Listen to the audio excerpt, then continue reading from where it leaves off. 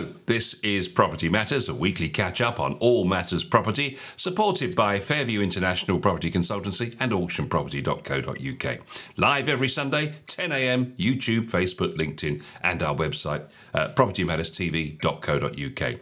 If you're watching on our website, leave us that Google review, or if you're watching via social media, get involved in the comment section where you're watching us today. If you've got a topic for discussion or any questions, email address is hello@propertymatterstv.co.uk. If you don't have the time to watch the full show today, you can watch it on the move with the podcast every Monday, 10 a.m, from those sites that you can see over on the other side of the screen. And we're live on Dilsey Radio every day, which is great for the listeners of Dilsey Radio, I suspect. Joe Joshi, good morning. How are you? Yes, good morning. Good morning, everybody. Good morning to our listeners and, of course, our viewers. I know it's early on a Sunday morning, but like Paul says, you can catch us on the podcast every week from 10 o'clock on a Monday. Fantastic. Let's take a look at some of the latest news in property, and the Zoopla October house price index details are out now, Joe. The basic top line of all this, and I'm not going to spend a great deal of time in the figures today, you'll be pleased to hear, but there are some interesting points to discuss with you. So house price inflation, no question about it, is gone down from 9.6% last year to minus 1.1% over the last year. 4 in 5 housing markets are registering small annual price falls. Regulation of mortgage lending has built market resilience to higher mortgage rates, although household buying power remains lower. Transactions have been hit hardest and will be 23% lower than last year. And interestingly, first-time buyers and cash buyers account for 2 in 3 sales in 2023. Low price falls and 5% mortgage rates mean housing is still expensive, and we expect UK house prices to fall 2% over 2024 as rising incomes steadily repair housing affordability. 2024 is set to be another year of £1 million or 1 million sales in a year, which is quite significantly down on last year, of course. This could be higher if mortgage rates fall back to around 4% sooner than expected in 2024. So quite a lot to unpick there, Joe. Interesting to see that, no surprise that we know about the price falls. There's nothing unusual about that. But I guess really what's really interesting there is that the fall in terms of actual transactions is down 23%, which is quite a lot. But it's surprising that the house prices haven't crashed in the same way. Yes, I think a good subject, Paul, and a subject that, in all honesty, I'm asked time and time again. Pretty much anywhere I step and stop, people always say, well, what's the prediction? What's it likely to do? And is it going to fall back and so forth? And every connotation is actually considered. But I'm not particularly surprised that it hasn't dropped back as much. And the 23% that it has dropped back is based on a lot of other factors, as well as obviously the interest rate, which has been the main driver. I think people always look at that side of it and say, well, actually now it's becoming a little bit unaffordable. But also, of course, this year specifically, we have lived with the cost of living, which has really hammered home and probably have now begun to be settled. And so therefore, adjusting itself, people are beginning to sort of say to themselves, well, we're going to live with this. And so therefore, probably not as big a drop in house price values, but in house price sales activity, that's dropped because many other factors people have had to consider in how they adjust their own lives. One of the suggestions that they make in the report is that because of the stress testing that the mortgage companies have been doing, so the affordability tests that came in 2015, and they've built resilience into the market, it's suggested. So this stopped households from using ultra cheap mortgage rates to take on unsustainable levels of debt. And in the past, this would have pushed house prices much higher, making double-digit price falls more likely once demand fell. So the fact that you had to prove when it was at 2%, the rate, that you could afford 7%, and now it's at 5%, you've got to prove that you can do 8 or 9%. They're suggesting that resilience that they've built in through that prudent lending has actually meant that that's why the house prices haven't fallen, although the transactions have fallen dramatically because a lot of people can't actually afford it and they've got to face facts. But the truth is that because the affordability is there, people are not having to hand the keys back so much. So this was obviously driven by the 2007-2008 financial services crash, which made sure that the stress test built into future lending was built in, which is exactly what they've done in terms of allowing people to borrow at 2%, but knowing that they could, if and when it fell to or raised to, like we are now at 5.25%, up to 7% interest rate wise, they were still in a position to be able to afford what they had borrowed. And I think that's obviously been a good yardstick to work towards, primarily because, as you rightly say, that there has been lesser of properties that perhaps where people have handed the keys back. Perhaps that was more so in the sort of the 90s, and then of course in the 2007 time. Even in 2007, they never actually handed back as many keys as I think they anticipated. Most people actually just sat on their hands and just said, you know what, we're not shifting. And I know that in 2007, 2008, transactions were pretty much at zero level, whereas they're talking about them dropping down by 23%. They were actually almost at no transaction level because it just wasn't, nobody knew what the future was going to hold and everybody just sat fast. What they've done, the banks have done obviously since then, is built in these situations where they think, well, actually, there has to be a stress test. And if somebody can afford it at 2%, can they actually afford it at 7%? And that's exactly why there is a lesser, perhaps, a number of keys that have been thrown back. Also, most people have actually, again, this year, probably just regrouping. I think regrouping is probably a good way of describing. People are sort of taking stock of the situation, of the interest rate rises, the cost of living rise, and all the other outgoings that they have, and thought, well, is it really prudent for me to move this year, or is it even cost effective for me to move? You have to remember, when people are moving and changing mortgages, sometimes they are talking themselves out of perhaps fixed rate mortgages which were much lower. And then all of a sudden, so I think we'll probably find that over the next 2 years, some of those fixed rates that come to an end will start to shove the level of not so much move, but also the borrowing, etc., will change. Though I think, I don't think that borrowing is ever going to come back to the levels that they were. No, I think that's probably agreed widely. Just looking at the graph on the screen now for the benefit of the podcast people, I'll explain exactly what we're looking at. So buyer demand against the 5-year average, as we said, is down 23%. Against last year, it's down 17%. The number of sales agreed against the 5-year average is down 14% and down 5% against last year. The flow of supply is constricted, so that's down 6% on the 5-year average and 1% year on year, so pretty much the same in terms of supply.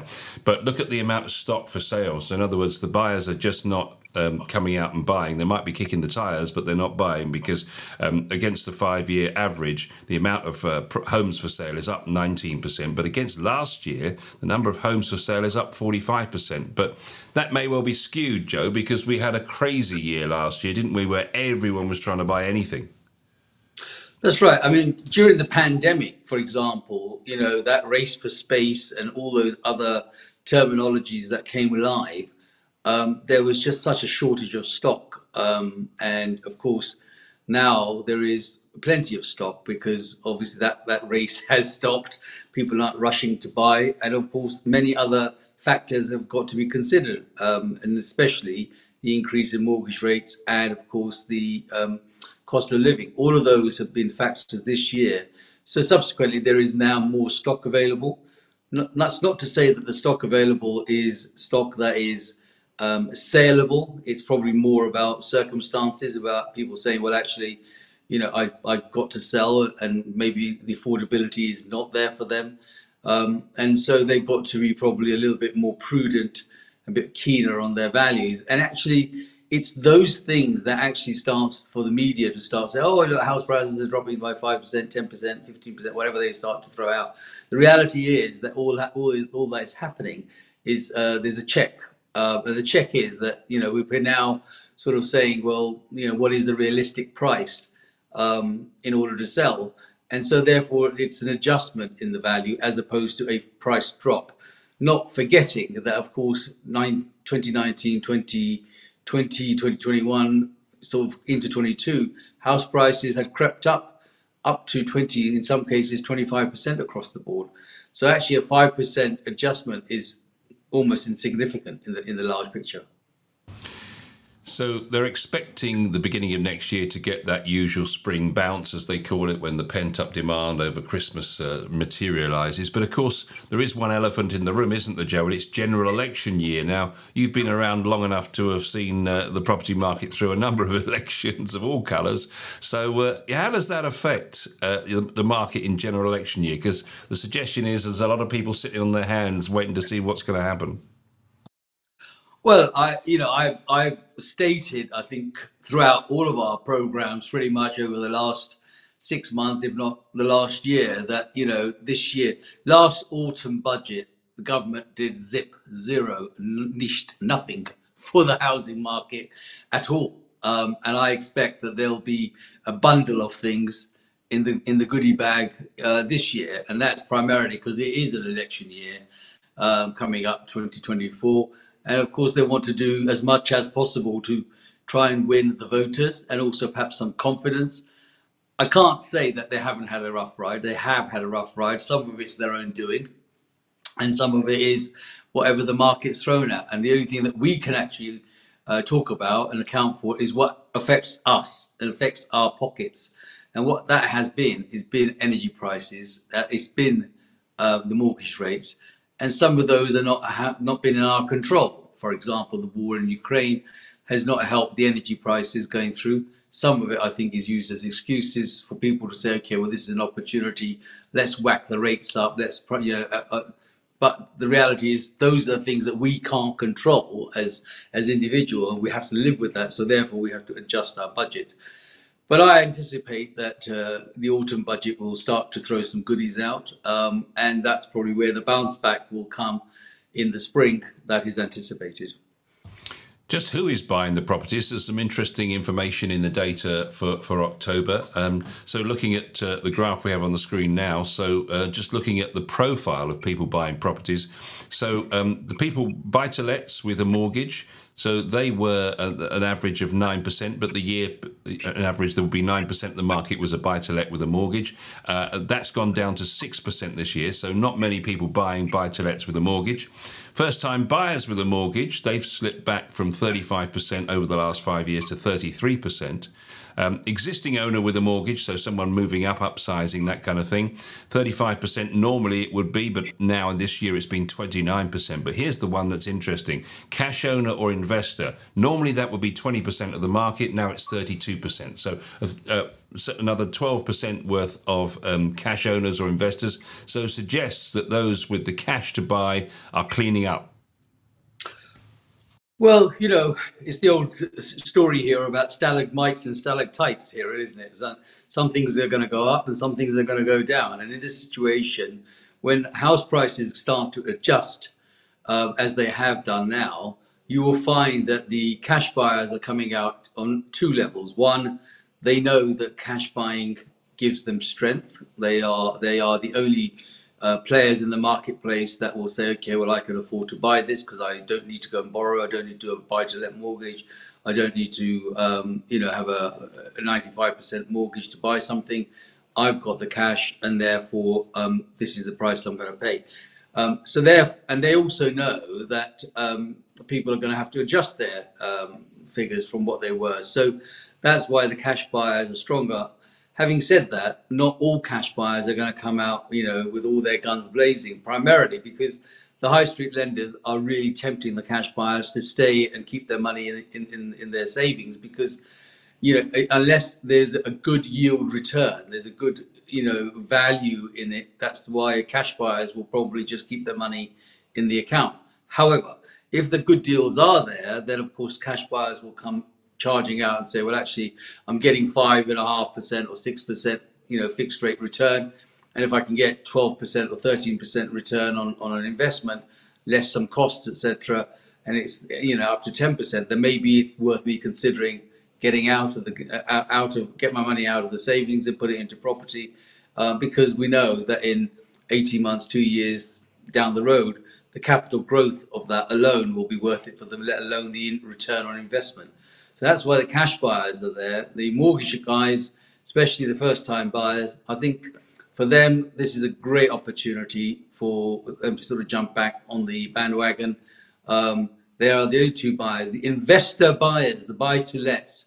The government's done a grand job of killing off. They've had a real issue with that. Two is all the taxations. B, of course, the cost of borrowing for a buy to let. And of course, all the other bits like the EPCs, and how they run their companies, whether they are in private individual names or they're in a limited company, what offers them the best returns, what offers them the best advice. All of that has pushed the buy-to-let market out, especially the cost of borrowing for it, which is a bit silly because the government equally hasn't been building enough housing, so they're cutting their nose to spite their face in that market. But in my view, that's given the first-time buyers a good chance to step on the first run of the property ladder. So they're saying that 1 in 5 used to be the number of people who were cash buyers in the market. Now it's 1 in 3. Excuse me. Also, they're talking about the fact that actually the house prices at the moment are overvalued for the market. So if you look at the graph, we can see the last 50 years of house prices. And you can see there that in the 70s, houses were dramatically overpriced, right up into the late 80s, 89, over 80%. And then, of course, we get some difficult times in the mid-90s and things are undervalued. And then we get that big build-up to the crash in 2007-8. And then it rockets back. And, of course, then we had all the years with super low inflation, interest rates. And obviously the prices were undervalued. But then, of course, with all these recent rate increases, and as you say, the race for space and so on, prices have rocketed back up to over 40%. And now they're coming back down again and will correct by the end of 2024. So they're thinking that house prices will fall another 2% next year. But if you actually look at that graph, it's really just bringing things back to normal after a fairly turbulent 50 years. Yes, I mean, if you look at the graph, and in 50 years, I mean, the graph falls below the line, probably really 3-4 possible times, which is made a significant difference. And if you think that over 50 years, that is, it's not even worth talking about in a large. I mean, it was at the time. Don't get me wrong, because obviously when the market was having a crash and people were having to shut the keys back in and say it was not a good time. But if you look at it across the board for 50 years, 3 or 4 times with significant drops is actually a small drop in the ocean. There were other times when there were just sort of smaller drop, maybe small adjustments. But what it does show, and our love for property in the United Kingdom, and not only for our love for property in the United Kingdom, but for the love of international buyers that feel safe and know that they are always investing pretty soundly in the United Kingdom, it continues to be an area of a huge importance, far more important to us as people than perhaps to ministers in the government, because obviously in the housing market, we have a share of about 30,000 ministers throughout a transaction, because nobody really knows what they're talking about as ministers for housing. But when it comes to the government, for the property market to help the government uses the housing market like a little yo-yo. They always turn around and say, okay, well now we'll put the rates up, and now we'll offer a reduction in stamp duty, and now we'll offer a higher borrowing and support this and support that. So they know, and that doesn't matter what colour of the government is, they all know that, the British people love and have a huge love for the housing market. They're saying that house prices need to fall further and incomes need to continue to increase, or mortgage rates need to fall further to reset affordability to the correct level. In their projections, they assume mortgage rates will fall to 4.5% by the end of 2024 and remain at that level into 2025. Their expectation is that house prices will fall by an average of 2% next year. The number of homes for sale is at a 5-year high, interestingly, which means that sellers are going to have to price competitively. If there's plenty of stock out there, then they're going to have to look at their pricing and not be too ambitious, I guess, but that's very easy to say, harder to do. Faster growth in household incomes in 2024 will support affordability, but leaving housing slightly overvalued by the end of 2024. Households taking longer mortgage terms would remove this overvaluation. The outlook really hinges on the trajectory of mortgage rates and how lenders assess affordability over 2024. The Bank of England is projecting inflation to fall to its target in H1 of 2025, so mortgage rates falling faster in 2024 would support sales and pricing. And this is the graph that you know and love, and you've referred to it many times, Joe, so I brought it back for you as a good old memory from the past. Here's the last 50 years of house price growth, and as you can see, over the last 50 years, there has actually been 8 times that the price has actually fallen in a year. But if you look at those, some of them are literally by less than 0.2%. So if you actually take the only significant drops over the 50 years, prices have only really significantly dropped 4 times, and those are due to economic disasters in one way or another. But it will see 2 more smaller drops added this year and next year. But overall, as you've said many times, Joe, I'm just setting you up here to get on your high horse. But as you can see, if you want to put your money into bricks and mortar, it looks like a fairly good bet from what you see on the screen there. Although you could argue that the right-hand side of the graph looks less dramatic as it did back in the 70s and in the late 90s. Of course, but everything has gone up, isn't it? To a point where, it's not.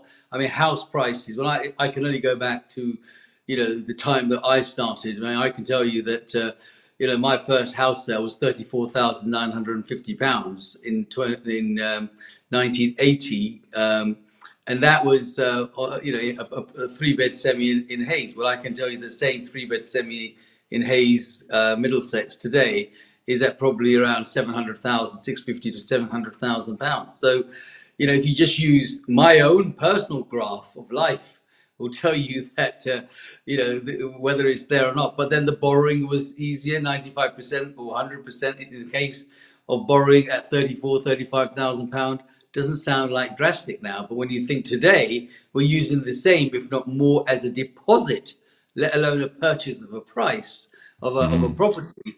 That's pretty dramatic. So I'm not surprised that the right-hand side is now actually a little tighter. But what it does still show is that house prices will continue to be a benefit. People love to buy property. It is about one of the safest forms of investments that you can do. It's a touch it, feel it, and see it investment.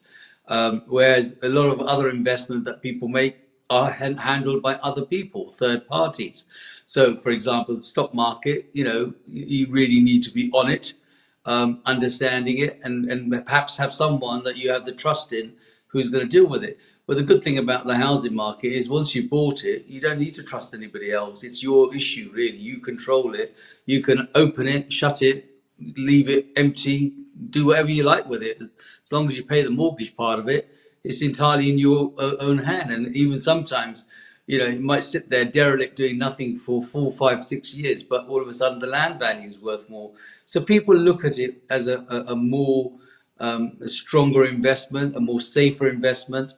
And of course, yes, it does give me the opportunity to do exactly what I do, get on my high horse about, investment in property, primarily because, you touch it, feel it and see it. And I've lived through it for the 40 plus years. And if I could say to you, the number of people in that time who've asked me when our house price is going to drop, and I've said to them, if you just wait for that, here is a graph. I should really just put that graph on my social media and just share it each time. And when somebody says to me, what do you think the house price is going to drop? I say, well, there you are. That's what's happened over the last 50 years. So you work it out for yourself, really. Well, there's one other big story in the week, and that was, of course, the fact that the Bank of England decided to hold interest rates at 5.25%. The Monetary Committee was actually split 6-3, so 3 of the 9 wanted to put the rate up to 5.5%. So they're still not entirely convinced, are they, the MPC? No, and I think rightly so in some cases, but equally, I'm not going to say to anybody out there that this is the end. It's not. If inflation continues to do what it is doing, then we got a chance that the rates will stay where they are. But if inflation, stays at higher prices, then the chances are, sorry, a higher percentage point, the chances are the Bank of England will probably shove it up by another 0.25%. Obviously, we don't want that to happen. So, inflation has to bottom out. But interesting enough, we said it here that basically by the end of this year, 23, they will somehow manage to, reduce the inflation to sort of half of what it was, double digits earlier on, 9-10% down to, where we are now, 6.5%. You'll start to see that the rate, but I cannot imagine that the Bank of England or any financial institution, with their right frame of mind, are going to actually reduce the rates to any significant level. So I think this is the future. This is the new norm, and we just got to adjust accordingly.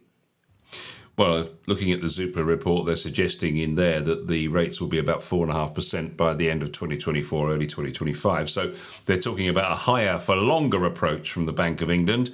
And that brings us on then to estate agents, of course, Joe. They're going to have to work harder and smarter, aren't they? Because, as we're seeing, sales are down 23%. So how does an agent survive these tough times? I think it's a very interesting question and an interesting subject, really. In my mind, agents have just got to get smarter in their own structure. That's been a real problem for years on, and it's always interrupted by the so-called disruptors that come in the marketplace. People like your Strikes and your Purplebricks, who come and tell people that you can do something for nothing. And we saw it with our own eyes. I saw it in my time, and you've seen it whilst we've actually almost been doing this program. Purplebricks came into the market with all its guns blazing and telling everybody how wonderful they are, and then it was sold for £1. That just tells you exactly what those models do. And real agents, quality agents, will actually put a value on them.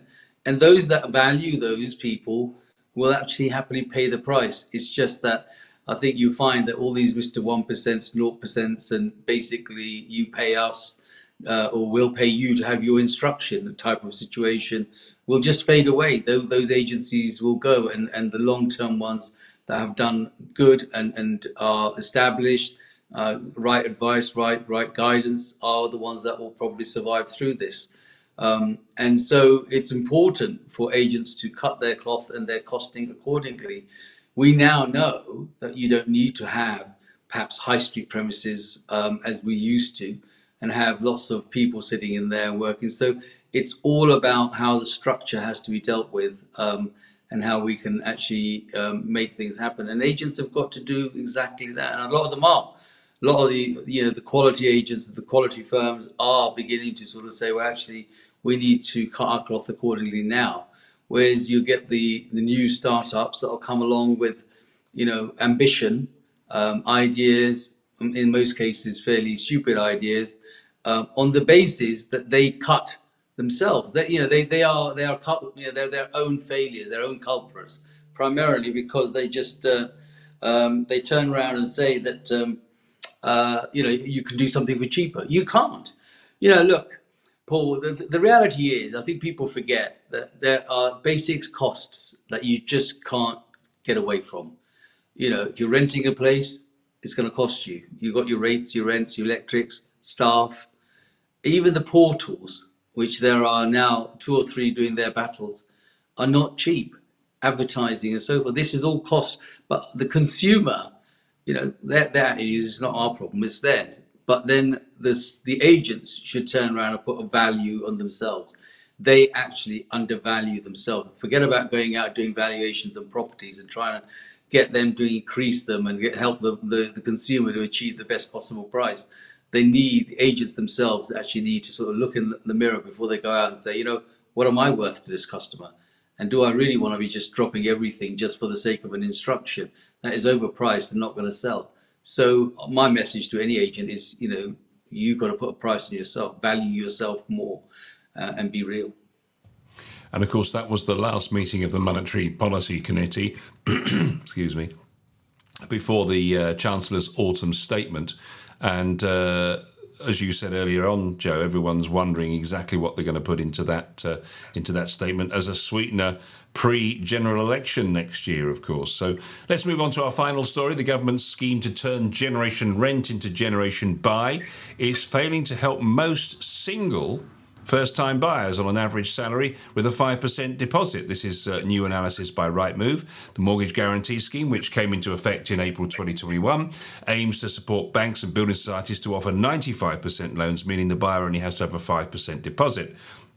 The scheme is designed to help first-time buyers and movers struggling to raise large deposits. Even before it launched, some lenders came forward with 95% deals, and on Monday there were another 38 mortgages launched with those sort of levels of loan to value. However, analysis by Rightmove has revealed that many single buyers in the UK on the median wage are still locked out into buying a home in many areas, with the majority unable to afford 3/4 of properties for sale in the typical first-time buyer market.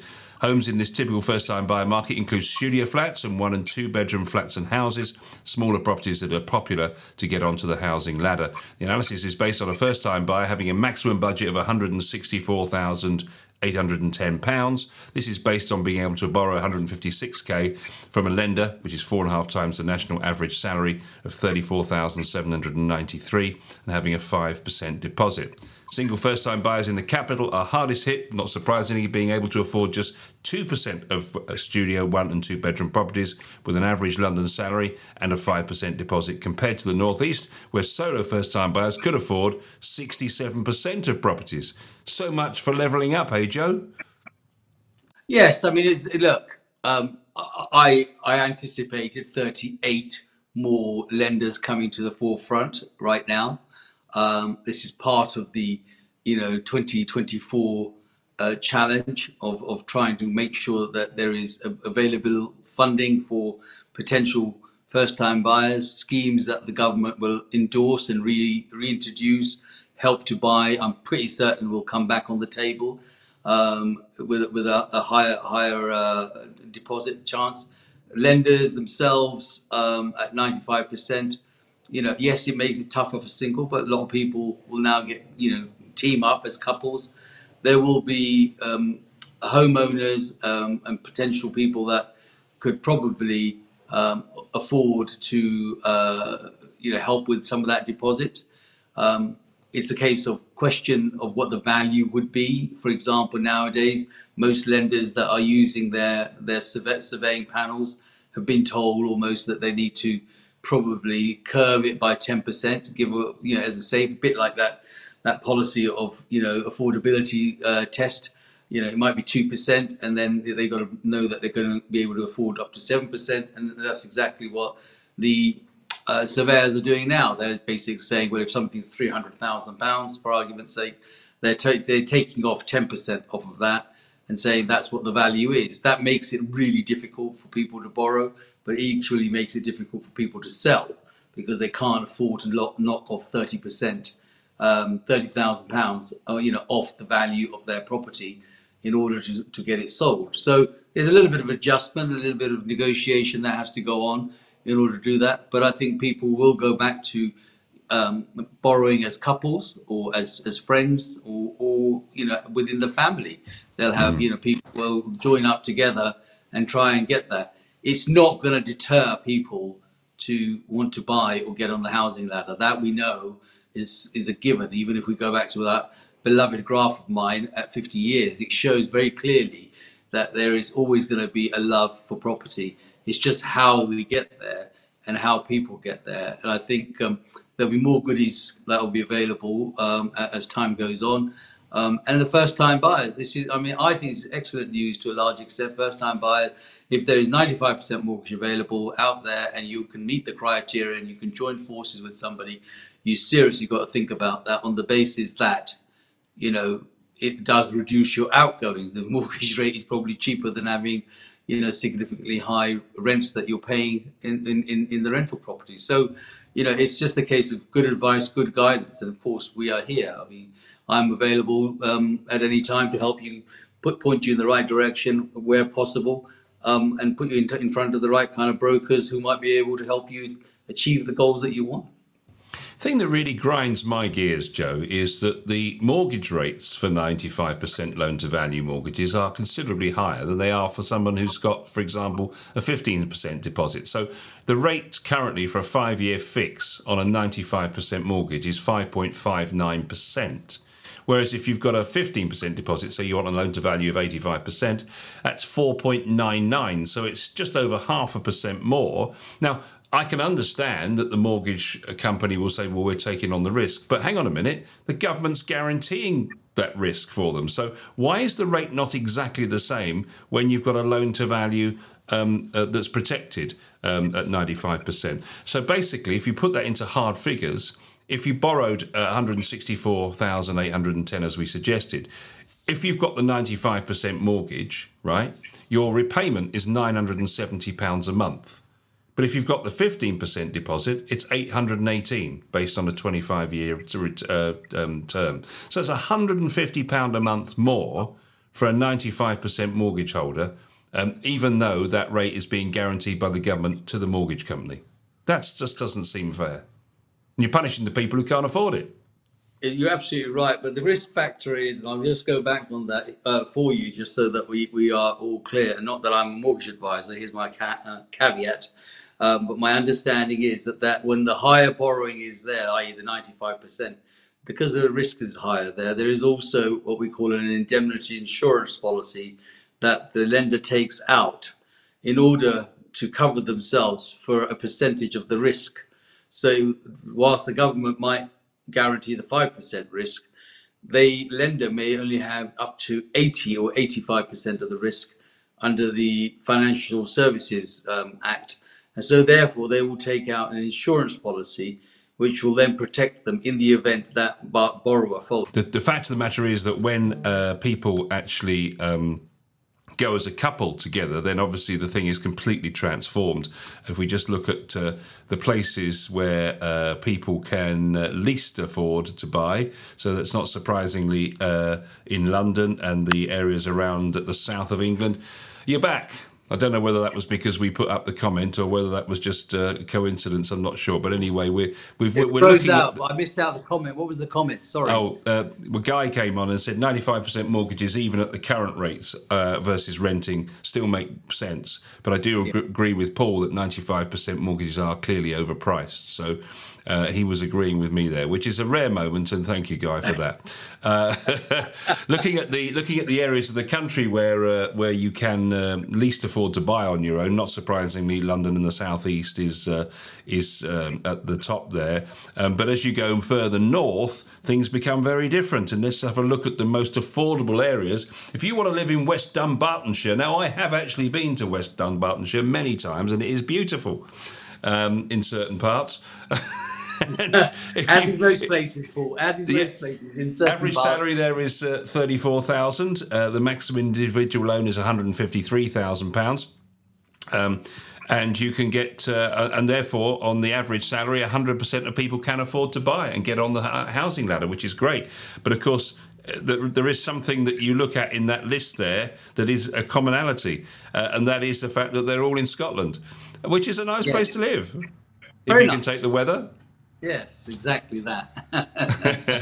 So that's the affordability areas. So I suppose that's not surprising, but it does change completely when, of course, you get to a point where two salaries come in and you've got two people buying together, and then if you've got a reasonable salary or the average salary, double that up, you've got 68, nearly £70,000 there, and you should be able to get on the housing ladder with that. But obviously, you're going to have to look at £1,000 a month pretty much, generally speaking, for a monthly repayment to your mortgage, which is a significant chunk of salary these days. Well, it is, but it's also by comparison to when you look at, rentals, 1,200 to £1,400 a month now for one bedroom in certain parts. And in other parts, of course, like perhaps Dumbarton, where you might be okay for £500 a month. Whereas down here, you're going to be in the south, you're going to be looking at, £1,400-1,500 a month. And in London, significantly higher. So that's where, people think, okay, well, if I can group or as a couple or as members of family can afford to put the right amount of deposit, right amount of income and borrow, it's probably, a good call. It's never changed, Paul, to be honest with you. When I was starting out, young people used to do the same. Used to, buy together. Lots of couples used to buy. Lots of friends will buy together. When there was significant equity in the property, they might refinance and then buy another one and separate and go. It's just a bit of a plan that had to happen. I don't think that's really changed. It's just that the values and the amounts have changed dramatically. And Guy's just come back and said, I always agree with you, Paul, all of the time. I always thought he was a wise man. And on that note, we shall finish for this week. Thank you very much indeed. Hope you found those comments and questions and stories of interest today. Thank you very much for watching Property Matters. We'll be back again very soon.